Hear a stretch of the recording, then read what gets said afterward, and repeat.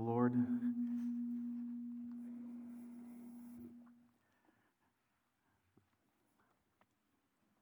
Just kidding. It's good to be with you this morning in the house of the Lord and have this time together as we gather around the Word of God. I want to begin by giving a few announcements. It's always a delight to welcome a new member to the family. And this morning I'm pleased to announce on behalf of Nathan Tyler and Catherine Bamford that their little boy, Theodore Clyde Bamford, was born at 7:04 this morning. And I'm looking over here and I see some really, really proud grandparents and some proud great-grandparents, so make sure you pass by and congratulate them before they leave the service today. Second thing I want to bring to your attention is, yes, we have decorated for the Christmas season, but no, we're not beginning the Advent season today. It's one of those unusual years where Christmas and Christmas Eve and the last Sunday before Christmas happen so closely together. But historically and traditionally, Advent is the 4 Sundays before Christmas Day. And so the last Sunday is actually the 24th.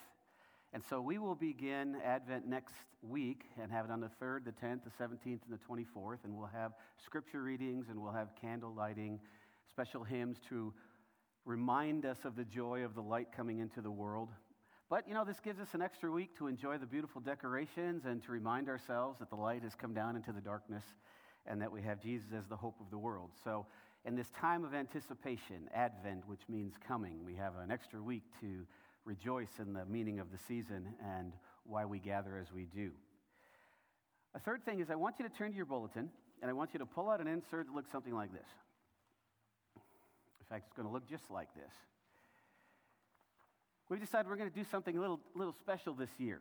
We have received notice from 2 ministries in town, the Rescue Mission and the Hope Center, that they're a little low in supplies. And so we want to do an in-gathering for them this year to be a blessing, as they want to be a blessing to the community at Christmas.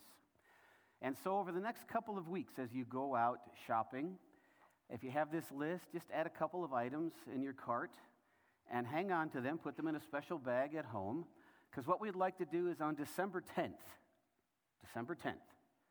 is I want you to bring all of that to the worship service, and we're going to have a time of in-gathering. We're going to have collection boxes up in the front in order to do something a little different. I've seen this done in other churches, but a lot of churches throughout the world celebrate a type of in-gathering or first harvest, where they actually physically bring forward the crops from the fields.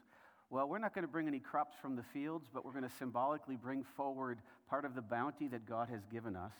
And as a church community, we're going to celebrate his bounty to us and then collect all that we're bringing to bring over to the Rescue Mission and the Hope Center to use during the Christmas season. Okay, so over the next couple of weeks, you got your shopping list here. And on the 10th, and we'll be reminding you between now and then, to bring them on the 10th, and we'll have an in-gathering on that day to celebrate God's goodness to us and in turn be a blessing to our community during the Christmas season.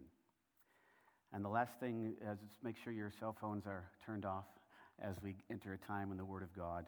We don't want to have any distractions as we do so. Well, during his courtship with a young woman named Julia Dent, Ulysses S. Grant, who would go on to become a U.S. Army leader and President of the United States, once took Julia out on a buggy ride. And they were coming to a flooded creek that was spanned by a flimsy bridge. And Grant assured Julia that it was safe. And he said, "Do not be frightened. I'll look after you." "Well," replied Julia, "then I shall cling to you whatever happens." And true to her word, she clung to Grant's arm as they drove safely across the flooded creek. And a few minutes later, as Grant was reflecting on the situation, he cleared his throat and he said, "Julia, you said back there that you would cling to me whatever happened. Would you like to cling to me for the rest of our lives?" With that, she said yes, and they were married in 1848. Now, in the mind of God, we began to look at God's view of marriage last week. And in the mind of God, marriage is a covenant commitment and devotion of a man and a woman who agree to ride together through life in the same buggy. And whatever challenges may come, they'll hang on to each other in affection and steadfastness and endurance. That is the goal. That is the ideal of marriage. And yet, as we see, sin threatens that ideal in so many levels. And so it was last week as we began our study in Matthew 19 when we saw that some Pharisees came to Jesus and they want to test him. Well, when is divorce allowed? They wanted to know what Jesus would say about what Moses had taught in Deuteronomy 24, about for what reason can a man divorce his wife. And they'd have a discussion over the meaning of Deuteronomy 24, verse 1. And one key word there, which is translated as indecency in our English Bibles. And before answering their question, you recall, Jesus goes back to the beginning. And he says that God's plan for marriage was for one man to be with one woman for one lifetime. For the celebration of marriage reflects God's love for his people. It's to be a holy union, a committed union, a faithful union, an unbreakable union. For as we saw last week, and as we remind ourselves, in the mind of God, marriage is permanent for this life. And it's one of the ways that the plan of God is fulfilled in this world, for we know that marriage is only for this world, to accomplish the plans of God here. And we saw there was only one reason that was allowed for divorce, namely infidelity. The Greek word porneia, which means any sexual activity that threatens the marital union of a man and his wife. And so we're to work hard to strive for the holiness, the sanctity, the joy, the purity of marriage. So as Jesus is retelling the beautiful story of God's design for marriage, he affirms that God's ways work best. And when we walk with God, when we work with God, we experience his blessings and his pleasure and his peace. But if we go against that plan, there is always pain and difficulty and challenge and strife. Well, we live in an age where this plan for marriage has been tarnished, where divorce is far too common, both inside and outside of the church. And therefore, we as a church, we run on two tracks, as it were. On the one side, we offer grace and mercy and hope to those who have been hurt through divorce. Sin brings pain. Its results are painful. But we point everyone to a merciful Savior. The church is to be a hospital for the wounded, but where one through faith and repentance we can be restored and experience all that there is available for us in Christ. But on the other track, we always strive for God's ideal. We always strive for what is good. We strive for what is holy, for what is perfect. And so we need to celebrate that plan. We need to teach that plan. We need to proclaim that plan. And then we need to live out that plan at every turn. So that as we move forward, we have fewer and fewer people who are hurt by the sin of divorce, and more people who experience the blessing that comes from being in God's plan. We need to remember, if we keep on doing what we have been doing, we will keep on getting what we have been getting. And I think we all agree that we don't want to keep on getting what we've been getting. So we need to change what we have been doing. And we saw that as Jesus tells the story, he uses specific gender terms with specific gender meanings: man, woman, husband, wife, father, mother. That marriage is good for all who are involved. The women, the men, the children, the society, the church, the country. Marriage is indeed a good idea. And therefore, divorce should only be seen as a last resort. For in the power of God, there is always the possibility of reconciliation and hope and restoration, and we need to work accordingly. So Jesus leaves some hard teachings here. And one of the things that we do, because we are surrendered to the lordship of Christ and to the power of his word, is we just teach what he teaches. And we trust him to apply it to our lives. But we need to recognize that for some, remarriage may not be an automatic option. If we uphold the sanctity of marriage, we need to uphold it all the way to the end.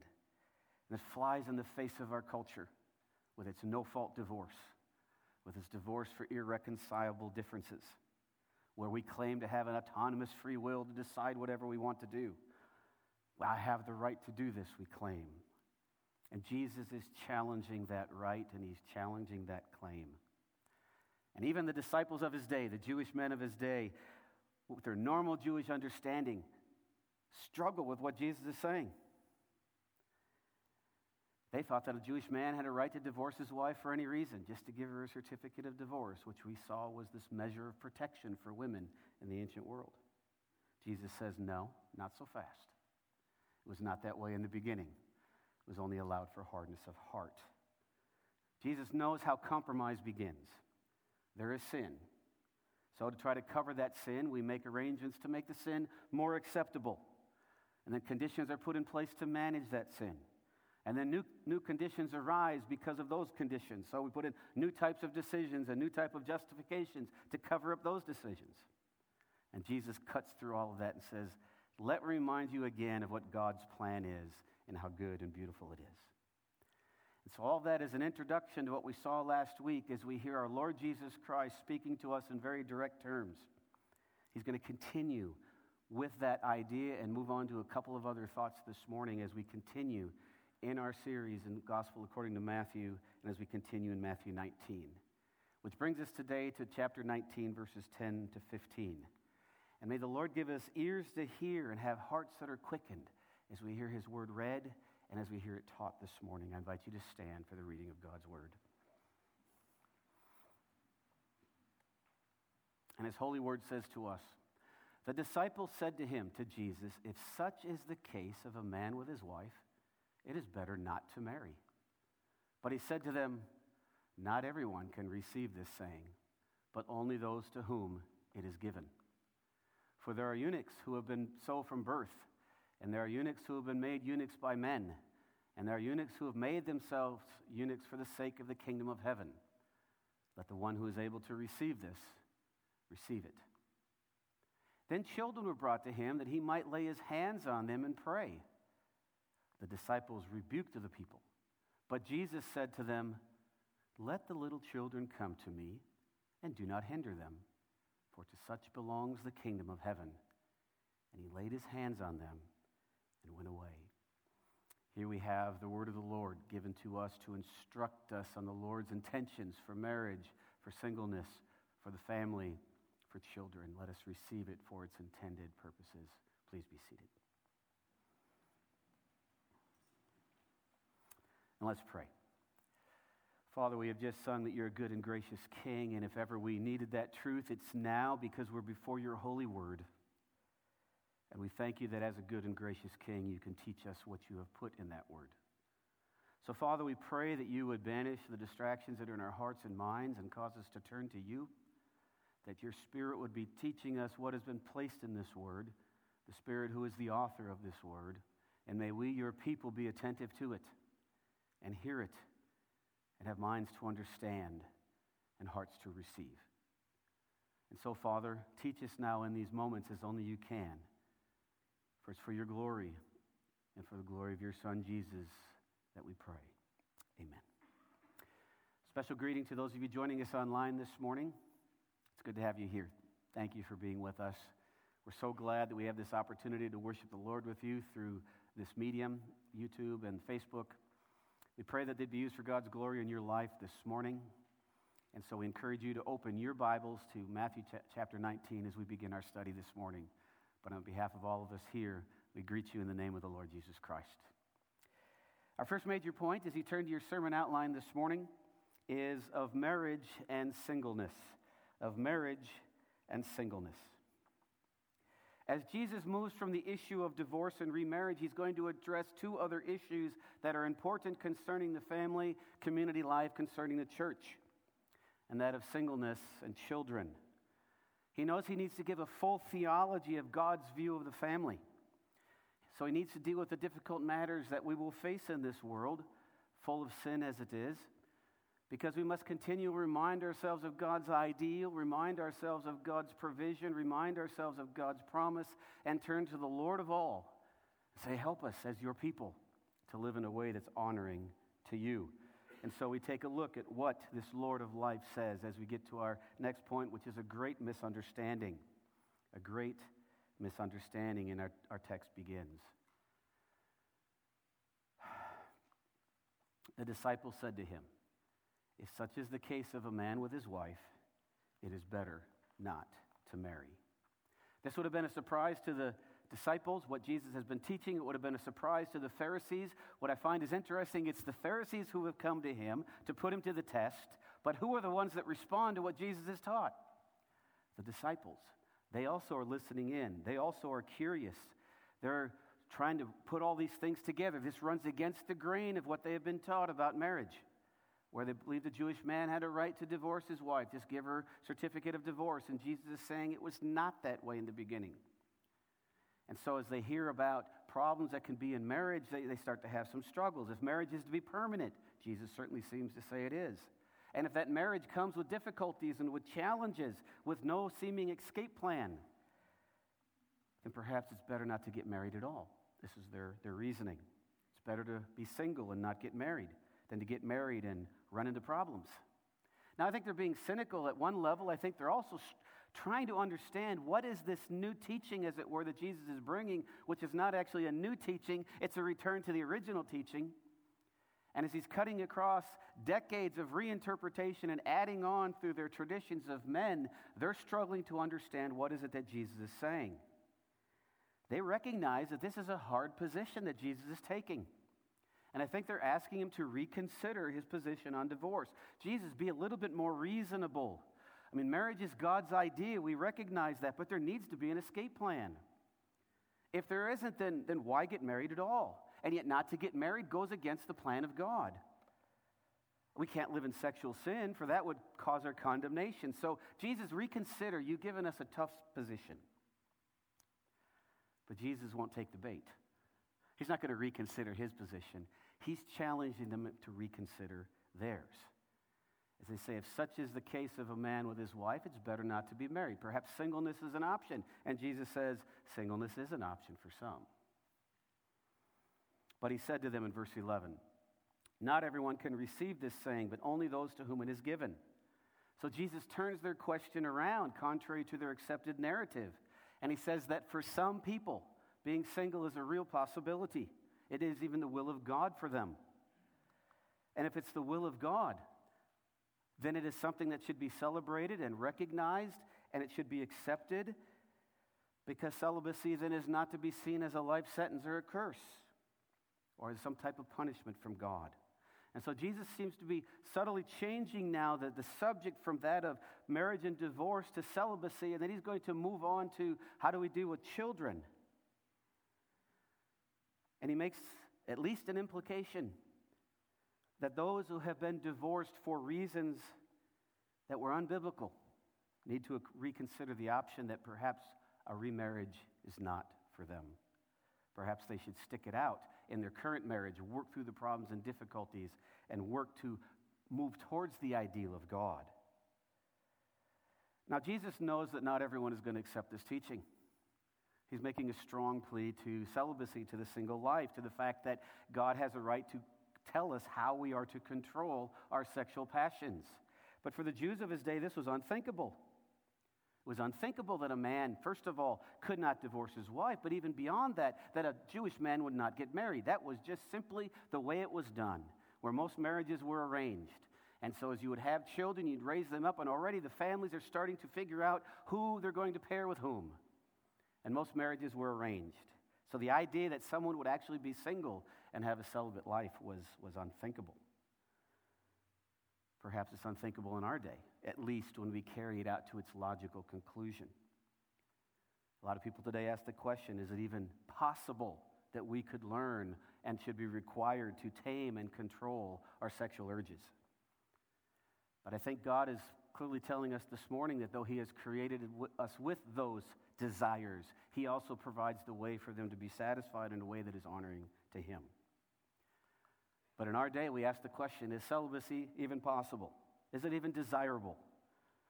Can we possibly live without expressing ourselves in the most intimate of ways? But to ask that question needs to be asked in the right order. God is the one who created us. He created us as male and female. He created us as sexual beings, but he also is the one that set the guidelines for how those gifts can be used. And we need to understand in our anthropology, our study of what it is to be human, there is more to our humanity than simply sexual expression or sexual satisfaction. After all, we're going to be in heaven forever in the presence of God, enjoying the fullness of our humanity and the fullness of his deity, and there will not be sexual expression. So that means it must be part and possible even here as we are growing in the Lord. We were created for relationships, for human interaction. We were created to live in community. And that's not going to look the same for all people at all times. But God is not a killjoy. God is not a heavenly tyrant who simply just enjoys snuffing out any desire we may want to have pleasure. He knows what is good for us. He knows how to provide the ways for us to have real and deep human connection without violating his holy and divine principles. He knows that he can provide the way through his strength for us to channel our deep desires in ways where they can be met, but in ways that are honoring to him. And we need to affirm then, we need to start with the goodness of God, that when he created us as we are, he created something that was good, and he who created us knows what is best for us. And so we affirm then that the Father knows best. But in this tough teaching that Jesus is going to give, he's going to list, I think, at least 4 reasons why people are single. Now, I grant you from the beginning, there are probably many more reasons that we could come up with today. But they're just the reasons that are given here in the text. And the first one is, he says, not everyone can receive this except the ones who have been given, but some people will be single by fear. That's listed right in the text. If such is the case of a man with his wife, it's better not to marry. Some remain single because of a fear of commitment, because of a fear of joining their life one to another. It's understandable in the days in which we live, with divorce rates so high, with infidelity such a rampant disease in our culture, children that have gone through the pain of divorce, we can understand why they may not want to be quick to enter into a marriage relationship and expose themselves to that same level of pain. And so the numbers of people that are delaying marriage or who are never getting married is growing. But I think that's a worrisome sign for our future. But what we see with all of that is the ongoing price that sin requires and the sin of divorce brings upon our situation. But some people may be single by fear. Secondly, some may be single by birth. For there are eunuchs who have been so from birth. Now, technically, a eunuch is a man who has been castrated or has had his anatomy unaltered, where he's no longer capable of what is expected of a man in a marriage relationship. Jesus refers to this as one who has been born this way, with a birth defect or a genetic defect. They just have lack of ability, incapable of performing the functions that are required in marriage. And in the Old Testament, that meant they could not be married. It was just simply a requirement that in the one flesh union, that would imply the most intimate of unions. And in the Old Testament, to be a eunuch meant you were disqualified from being married, you were disqualified from being in the temple, you were disqualified from being in the priesthood, because it was a sign of something that was not holy and pure. Now, in Christ, all that is lost in Adam is redeemed. And in the New Testament, there is hope for the eunuch. It starts back in Isaiah 56, where there is a promise of the one who is a eunuch, that if he is faithful to the Lord and walking in his ways, he will have an inheritance that is far richer than having sons and daughters. And think of what Jesus is doing in the church. As he draws us into the church and as he forms us to be this spiritual temple over which he is the head and in which he is the Lord, we are told that all of us then are priests in his kingdom service. And so in the majesty of God, in the wonder of the gospel, there is hope even for those that, physically speaking, in this life don't have a hope of being a human parent. But in Christ, they can have a hope of having an inheritance that far surpasses even that. Thirdly, there are those who are single just by the circumstances of life. Now, directly in verse 13, it says there are eunuchs who have been made eunuchs by men. Now, there's a few ways that this could happen. First, in ancient times, there was a category of men that had this title who were made so by other men so that they could serve in kingdoms, serve in some type of government capacity. In pagan cultures, kings would often have more than one wife, called a harem. They would have groups of wives, And the last thing the king wants is an active man that is keeping watch over his harem. And so they would render their servants eunuchs so that they would not be distracted, if you will, in their helping the king take care of the harem. Now, let's be real here. This is horrifying. This is a horrifying practice. And it's never condoned in Scripture. This was only done among pagans. It was a completely pagan practice. So when the Bible speaks of things that go on, it is not always in the context of the Bible endorsing what goes on, and that's certainly the case here. The Jewish people had a rich theology of marriage, of family, of procreation, of manhood, of womanhood.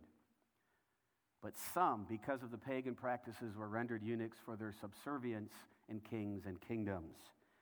Another way that this perhaps could happen would be by some type of accident, a military injury, torture, or whatever. But by the circumstances of life, some were rendered incapable of entering into a marriage relationship.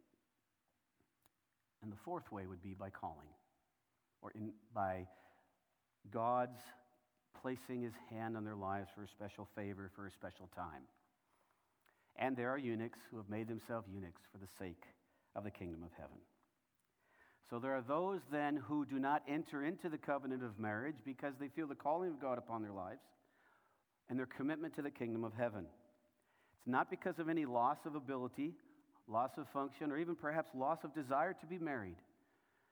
But it's just in the providence of God, as they have placed those desires under his lordship, he has given them a calling that allows them to focus on kingdom of heaven work for the glory of God. Now, there is a sense where all of us have this type of calling at some time in our lives. Every one of us has that calling until we get married. There is simply no allowance in the Scriptures anywhere for sexual expression before marriage or outside of marriage. It is all condemned and subject to the fires of hell if there is not repentance. Let's just state it the way it is. Some are called to a temporary life, if you will, of celibacy because of situations of life, a spouse perhaps that is deployed overseas for some time, or someone who is separated in another city because of employment, perhaps because of a long illness, or because of the need to take care of family members. But Jesus is talking here about those that have made themselves eunuchs, and he's not talking in a literal sense. Unfortunately, some in church history, perhaps because of their desire to be literalists and studying the Scriptures, went so far as to actually castrate themselves, only to find out later that Jesus was talking about something far more important, what goes on in the depths of one's heart relationship and attitude to the Lord. So it's better perhaps to render this translation here, those who decide not to be married or who have not been married under the providence of God. And so this calling, and in some circumstances this gifting, is given to all. But it's not given to all in the sense of a lifetime requirement. Those that have received this calling recognize it, and they can live in it, and they can subdue their passions and authority and desires under the authority of Christ. Most men and women are called to marriage, the great majority. But some are not. John the Baptist, Paul the Apostle, the Lord Jesus Christ. Never married, lived lives of complete celibacy as a way of life for the good of the kingdom of God. The Apostle Paul could not have accomplished all that he did in his over 3 decades of ministry if he had been married and had a family to take care of, where he was suffering prison and attacks and difficulty in his long travels. And yet, in 1 Corinthians 7, he gives thanks to God for the gift that he has received. In the history of the church, it's often the case that the frontiers of global missions have been pushed by those who were single, who dedicated themselves to the service of God for all their lives in the translation of scriptures, in the building of schools, in the building of hospitals. Were able to push the frontiers because they didn't have the same responsibilities as those who were married, so they could take more risks. Now, that's not universally true. The Lord has used people of all kinds to push forward the frontiers of missions throughout life, but some of them have been heroes of the faith because they dedicated their lives to this unique focus on the kingdom of heaven. And for them, and for those who have received it then, celibacy is not to be seen as a curse, but as a gift. I would say it is a gift that God gives to all at some point, to many at any given time, and to some all of the time. So what is our response to be? Are we to look with suspicion at a single man or a single woman with suspicion? Is there something wrong? Or are we to turn it around and say, perhaps the Lord is gifting and guiding them into a type of lifestyle right now for the service of Christ, for the fulfillment of what they are doing within their family and church? You see, we have to fight against temptations in our culture. On the one hand, and we see it all the time, there is a tendency to just mock the whole idea of marriage. Who wants the old ball and chain? And we might be tempted to laugh at that. But what are we actually doing? We're laughing at a good gift of God. Do we really want to be those that are on that part? So they just go off and live as if they're married or do everything that married people do, but they don't get married. Do we want to perpetuate that? No. On the other hand, then people say, well, I just want to live the single life. Do what I want. You see this, unfortunately, in social media today. People boasting about their single lives and all the things that they can do because they don't have the responsibilities of marriage and family. And it just oozes with selfishness and self-focus. But on the other hand, if we've been blessed to be called to be married and we have a good family, we do not want to be looking down on those who don't. We need to see them as our brothers and sisters in Christ and walk side by side with Him and embrace and enfold them in the church and welcome them and recognize them. Because the Bible does not elevate one way of life over another. It doesn't elevate the celibate lifestyle. It doesn't elevate the married lifestyle. It elevates Christ. And we are to elevate and exalt Christ, whatever our calling is, whatever our station is in life. Because ultimately then, our satisfaction needs to be found in Him. That is where our contentment is. That is where the fullness of our humanity is experienced. In Christ, who was the most truly human person to ever walk the earth, never got married, yet was the fullness of humanity. And we find our fullness and our meaning in Him. So, this is a tough passage. These are not the things we're used to talking about when we come to church on Sunday morning. But because we are surrendered to the Word of God, we go through each passage and we look at it and we examine it. We say, well, God, all of the Word of God, to all the people of God, for all the glory of God and all the good of His plan. So what is just some practical counsel that we can take this morning? Because all of us find ourselves in these different situations, and all of us know people that are in different situations than the ones we are in. How can we apply these difficult yet straightforward teachings that Jesus has given from verse 1 down to verse 12? Well, if you're married, stay married. Do whatever you have to do to get the help, to get the support, to get the education, so that you will stay married and grow in your marriage. You can experience all that God wants for you in Christ in your marriage. Promote God's high view of marriage. If you're divorced and you're single and it was for unbiblical reasons, well, the sin of divorce can be dealt with. God always can deal with sin, but He doesn't always promise to deal with the consequences. And it might be that you need to consider the possibility that remarriage is not for you. Now, I'm not going to give that as an absolute because I don't think God does. But at least it's implied here that it is a real possibility. We can't play fast and loose with the grace of God. So in other words, to remarry is not an automatic right, unless there's deep faith and repentance and working through the issues. If you're divorced but have remarried, you might have to have some tough conversations as far as making sure that if it's possible, you rebuild relationships that were broken before. Now, I'm not saying get divorced again. We're not going to compound the sin of divorce with another divorce. You're going to stay married. You're going to work at getting better at your marriage. You're going to build into each other. You're going to model God's plan for marriage. You're not going to compound the error. But you need to do what you can to make sure that you now promote a higher view of marriage.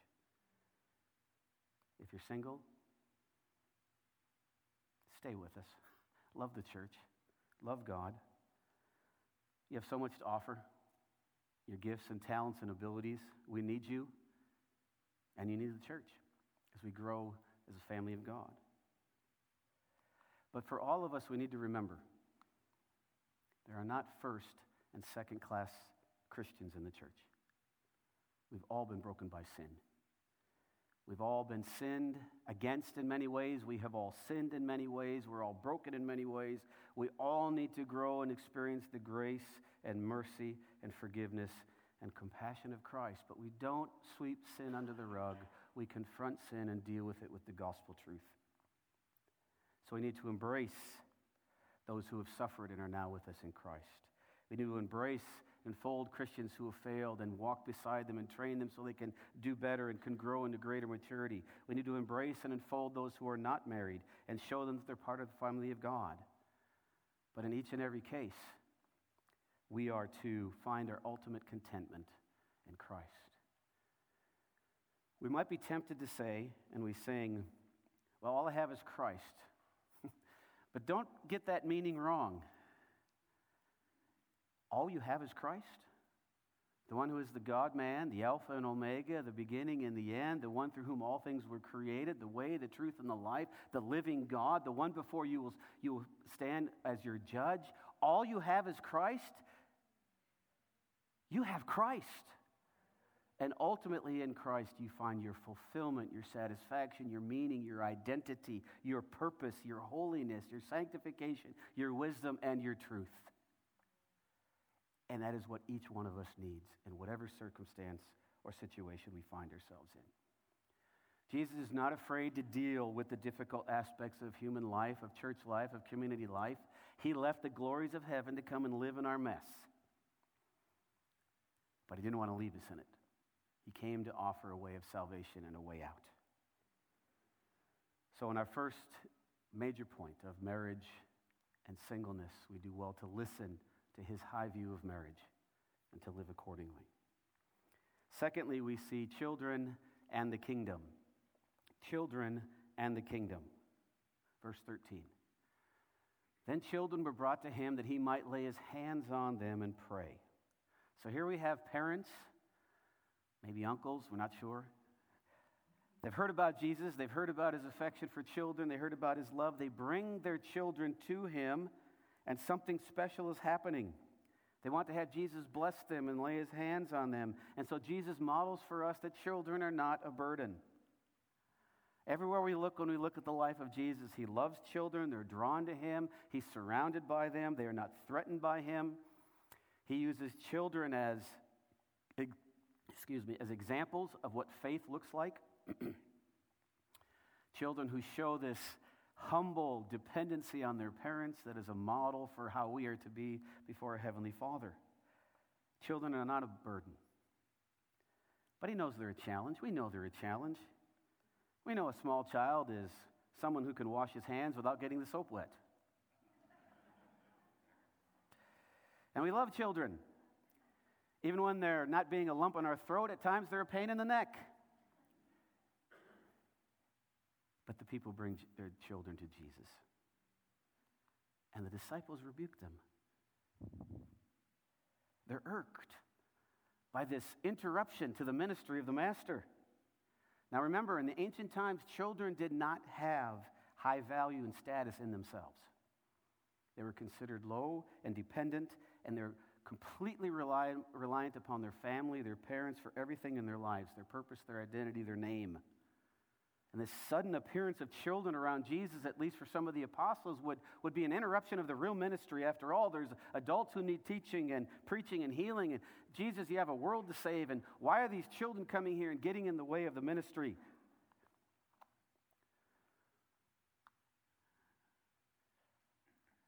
Even as I present it that way, we look at them and we say, how could you do that? And then we just read the news in our own culture, where children are seen as a burden. They're a bother. They're a nuisance.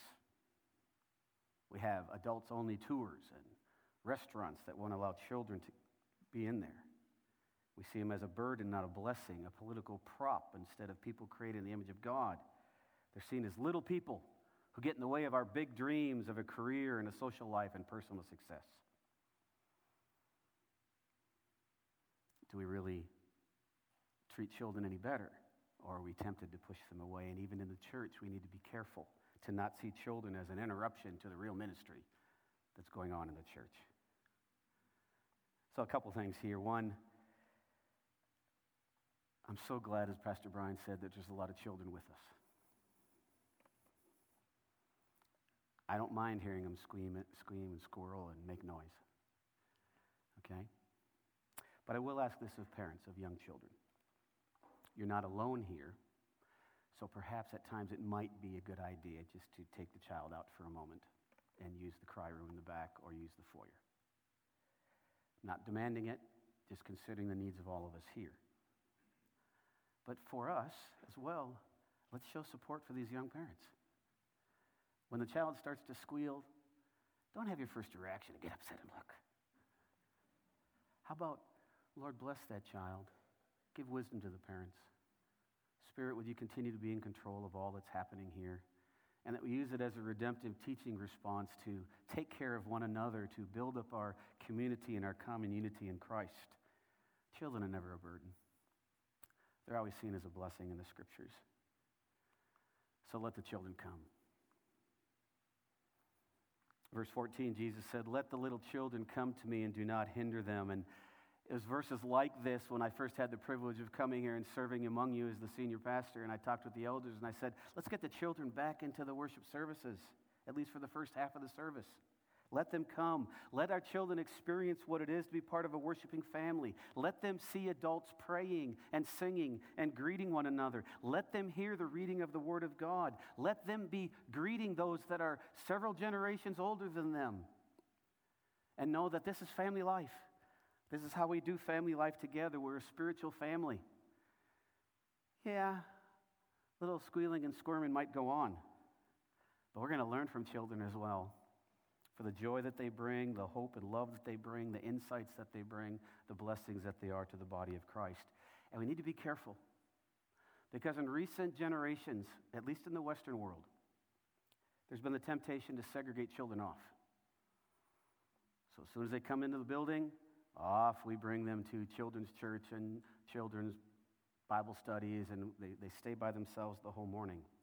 Or the nursery, and then they get a little older, and then they stay in their little Sunday school class, and they get a little older, they keep them in the youth group, and then they get a little older, and we put them in a college group, and they get a little older, we put them in young adults group, and all along the way, we've not actually shown them what it is to be part of a community. And then we wonder why, when they graduate from college with their career and their job, they don't get involved in a local church. Well, we've trained them not to. So we need to be careful. Let's let the children be a part and parcel of what we're doing as part of our family. Show them what the community of faith looks like. Let's welcome them. Let's surround our parents and grandparents as they raise their children. They're important to Jesus. They should be important to us. For Jesus says often, in children we see childlike faith and the kingdom. Verse 14 again, "Do not hinder them, for to such belongs the kingdom of heaven." Once again, Jesus shows the importance and necessity of humility and trust, which are the characteristics of a true believer. He says the kingdom of heaven belongs to such as these. That if we do not become like a child, we cannot enter the kingdom of heaven. Completely dependent on our Father and His grace and His mercy and His goodness and what He has done in Christ for life and forgiveness and all that we need. Children in their humble status can teach us a lot about what it means to trust, what it means to grow, what it means to understand. And the gospel then, as we model it for our children and as we live it out in the church, we model that the church is for the weak and the downtrodden and the rejected and the outcast and the unimportant and the vulnerable. And I think this is the attitude that Jesus was getting to when He began the Sermon on the Mount by saying, "Blessed are the poor in spirit, for theirs is the kingdom of heaven." No pretense, no claim that somehow they're worthy of anything other than the wrath of God. that God in Christ had mercy upon them and gave them eternal life. Children who trust their parents, they show us what it is that we should trust in our God. And so because they are these examples then of faith and they are important to Jesus, he draws them to bless the children. Verse 15, and he laid his hands on them and went away. He loved them. He touched them. He blessed them. He brought them into his arms. He took the time to stop and give a blessing before going on his way. And if they're important to Jesus, children should be important to us. Because we know that ultimately to protect children is to protect ourselves. It's to protect our future. It's to protect the integrity and strength of the church, that it would be ongoing. If you paid attention to what Brother Mark was reading in Psalm 78, that we would pass these things on from one generation to the next, so that the next generation would what? Put their hope in God. And that's the goal then of the church, that we train our children and our grandchildren, that they would put their hope in God. And that's a far more important legacy than we can leave with anything in a material manner. And we need to protect our children, invest ourselves in children, underscore the importance that they are to God and to us. And so they brought their children to Jesus, and he blessed them. Now, we don't have a clear command here, but I think we have a biblical picture of child dedication. These parents are bringing their children to Christ.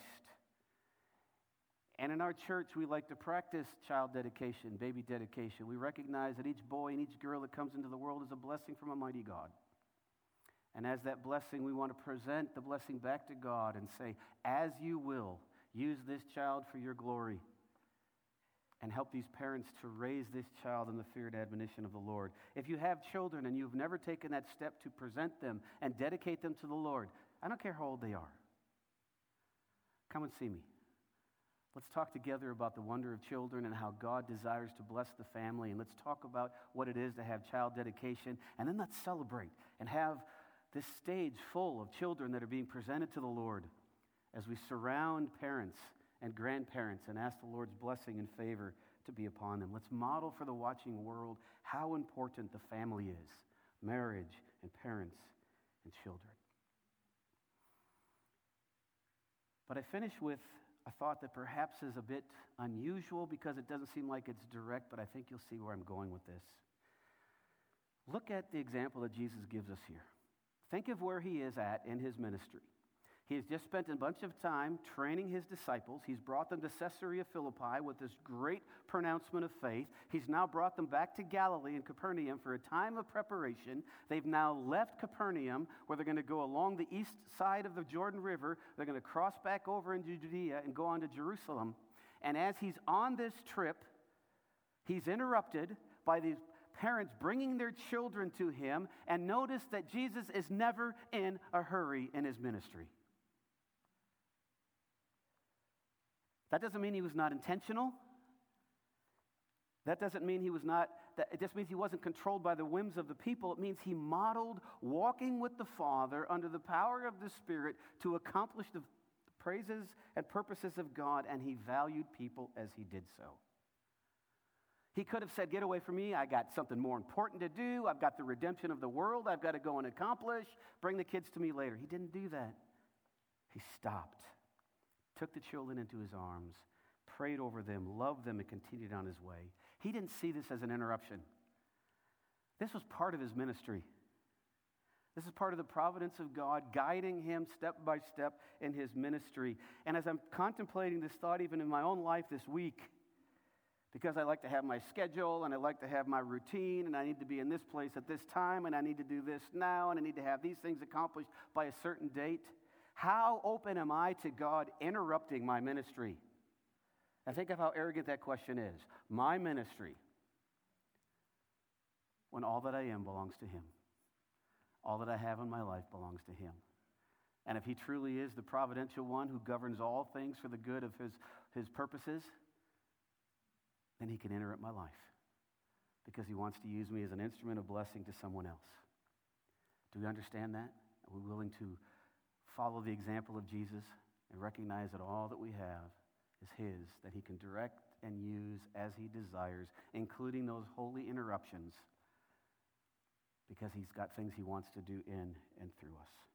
Something to think about as we consider moving forward in our passage in Matthew 19 as we come to an end today. Next week, Jesus is going to have another challenging message for us as he moves from marriage and family and singleness and children. We're going to encounter a rich young man who Jesus is going to force to reveal where his true treasure lies. And again, it's going to be one of those heart checks that we're going to go through as our Lord just continues to want to draw us and pull us, that we'll become more like him, because our goal and desire is to be more like Jesus. But he knows just the right questions to ask to show us our continuous need of him. But until we get to that point next week, what are some application points we can take away from today? Well, because marriage is so important to God, we commit to teaching, loving, and living out his good plan for marriage. Marriage not only is not old-fashioned, marriage is the way to go because it's God's way. And it results in human flourishing and the accomplishment of God's will. Because repentance and forgiveness are at the heart of the gospel, we need to live it out in our personal and family relationships. It's not by accident that this passage comes on the heels of that long passage on how to forgive one another and how many times. How much more than how to forgive and reconcile in the heart of marriage. Thirdly, whatever our calling in life, whether single or married, we commit to holy and fruitful lives for his glory. I used this illustration with the grandparents at a chapel a week or so ago.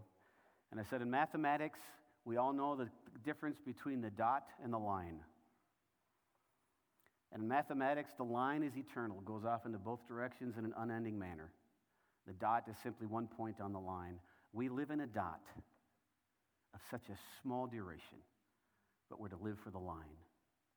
And the way we live for the line is to walk according to God's ways and his purposes and live them out joyfully and faithfully and truthfully so that our lives become holy and fruitful for his glory. Live for the line, not just for the dot. And lastly, because the Lord values children, we gladly include them in our church life and commit to raising them in the ways of the Lord. And may we always see children as a blessing that the Lord is bringing to us. And so let's continue to surround our Sunday school teachers and our VBS teachers and parents and grandparents as they raise and teach their children. And let's show what a godly family is to a watching world. Let us pray.